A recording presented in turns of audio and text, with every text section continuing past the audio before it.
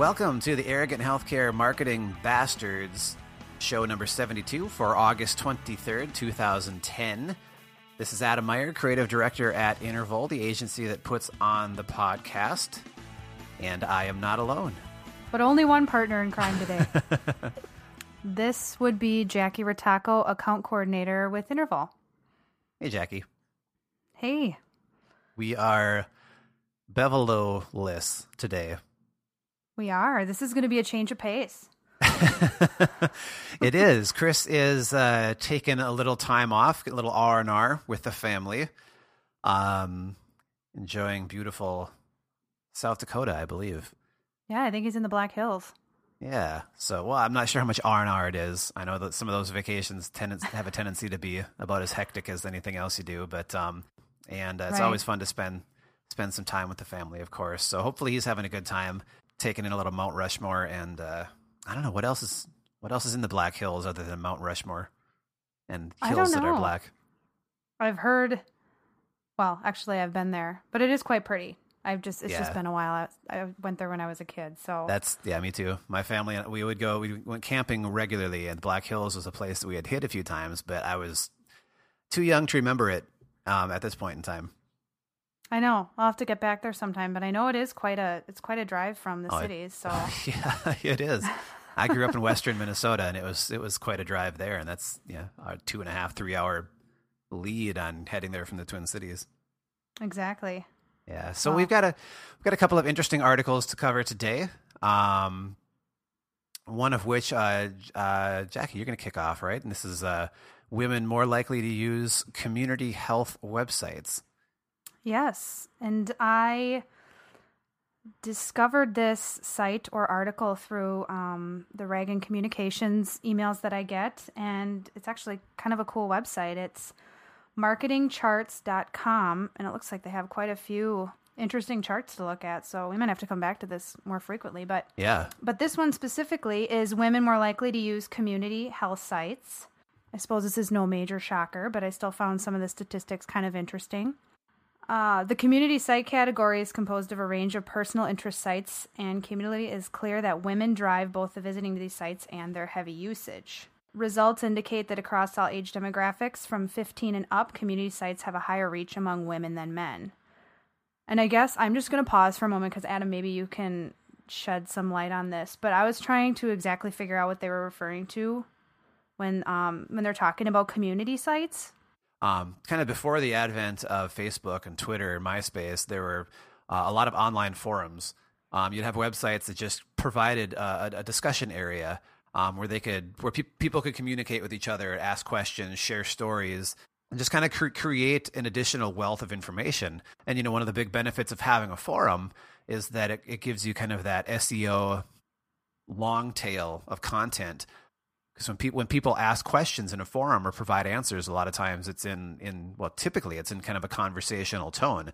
And a lot of times when people are searching for information online, they'll type in the question. If they have a question about cancer, rather than just typing in cancer, sometimes people will type in the actual question. And oftentimes when you search a question, you're going to get taken first to some of these community sites where that question is a part of the content that's being discussed. I see. Okay. Well, and what is that website that I'm kind of drawing a blank, but it's really tailored to moms?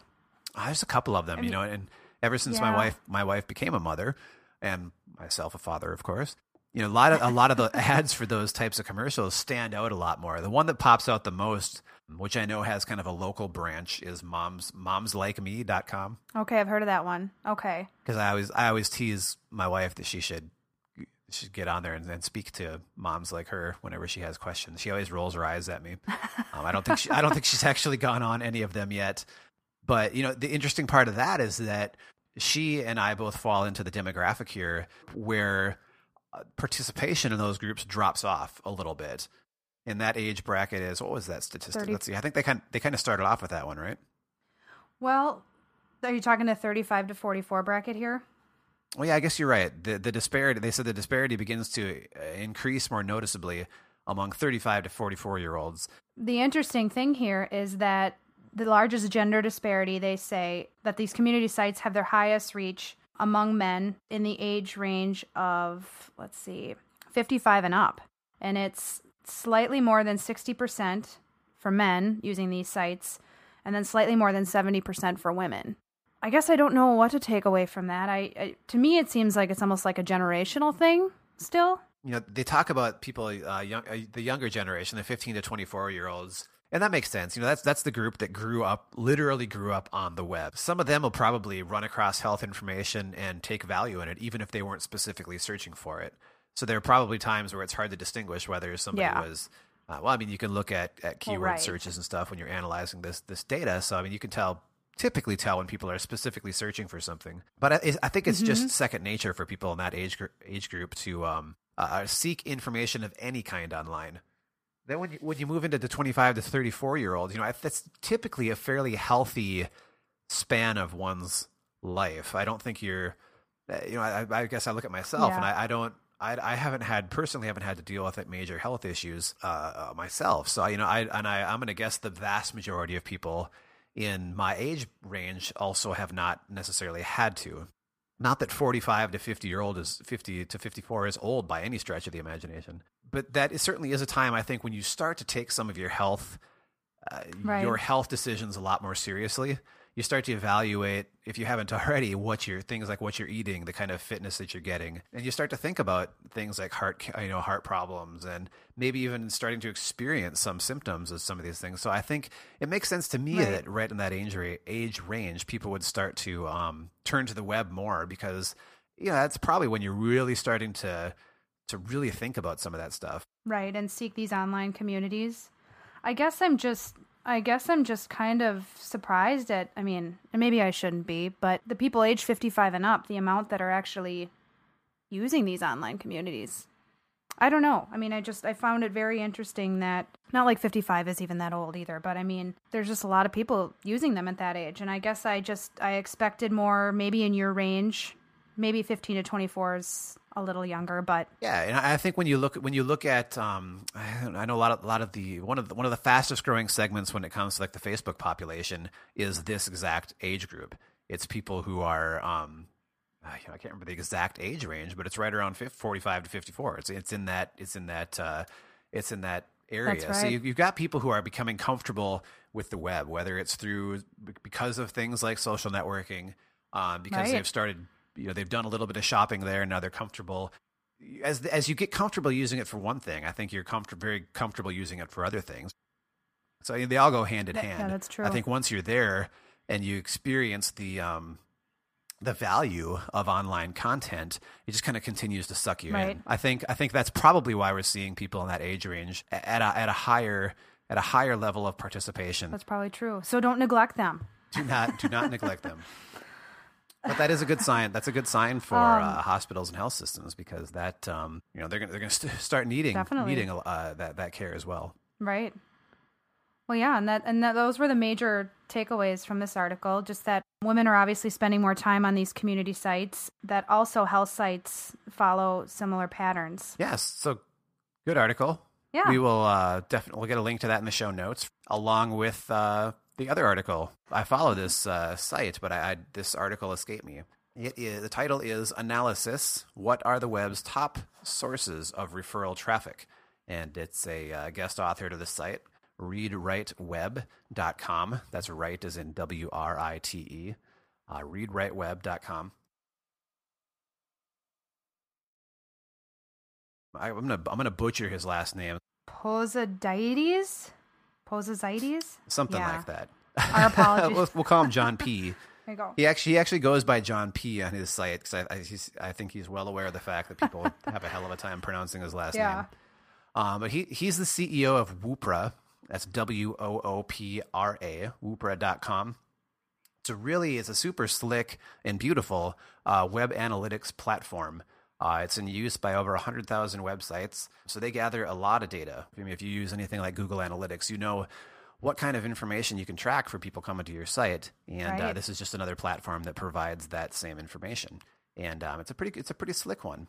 So he pulled together an article that is all about knowing where your traffic is coming, so that you know where to focus your attention. Not only knowing where your traffic is coming from, but knowing in general across the web where their traffic is coming from. Cool. They segment the referrers, which is what it's called when somebody sends traffic your way. That's a referrer, into a number of categories here.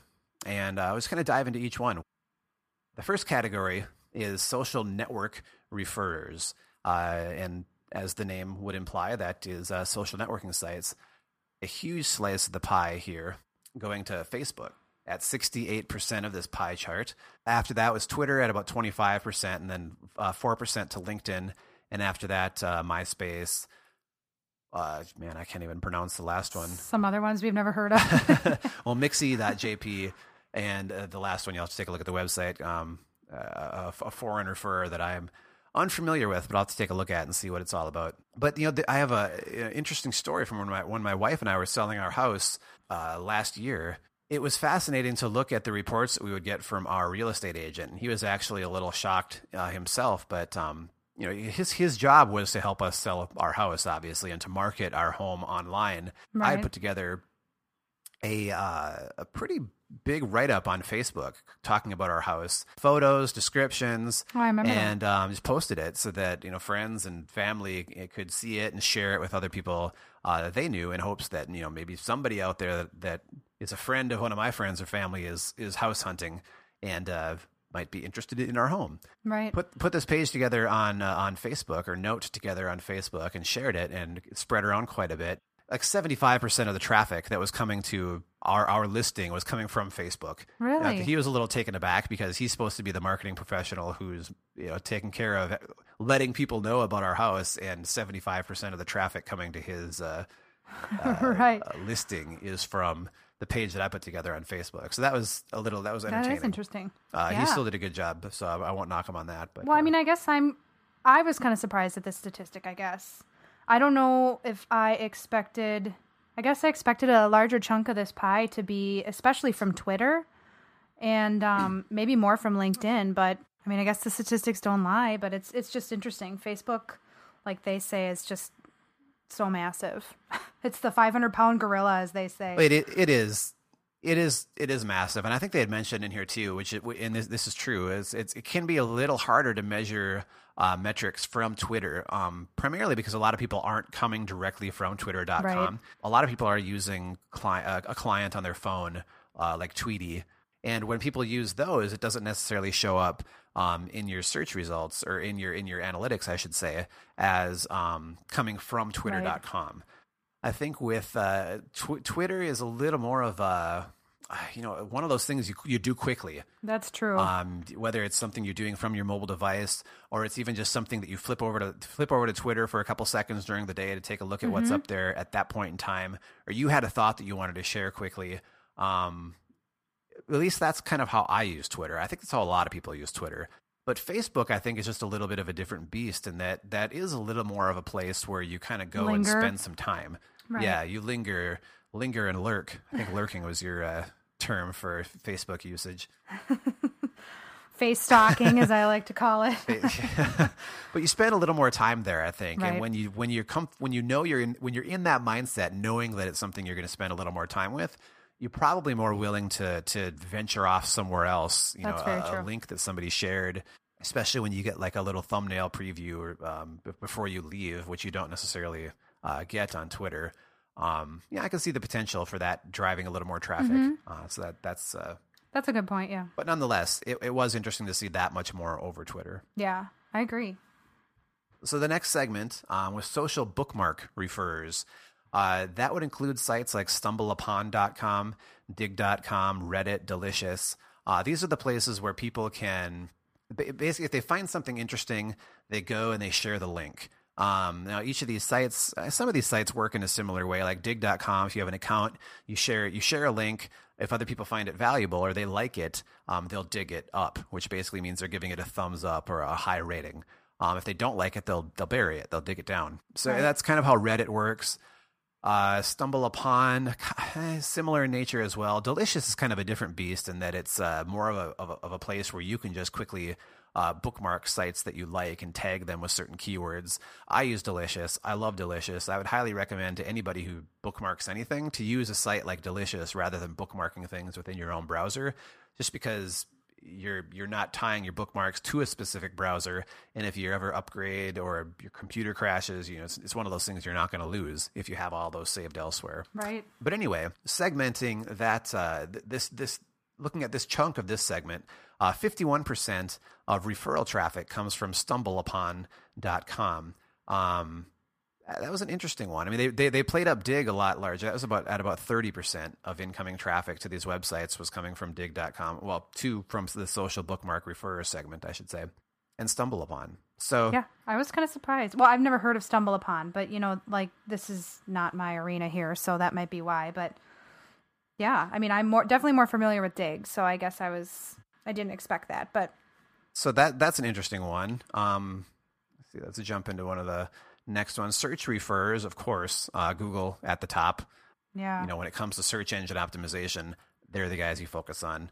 Not that you want to disregard Bing, not that you want to disregard Yahoo, but if you've set up everything to work properly in Google, it's going to rank well within the other search engines as well. After that, we get into media referrers. It would include sites like YouTube.com, Flickr.com, Last.fm, areas where you can share media and drive traffic back to your site. YouTube, of course, is the largest, as expected. 84% of incoming traffic to these websites from media referrers was coming from YouTube.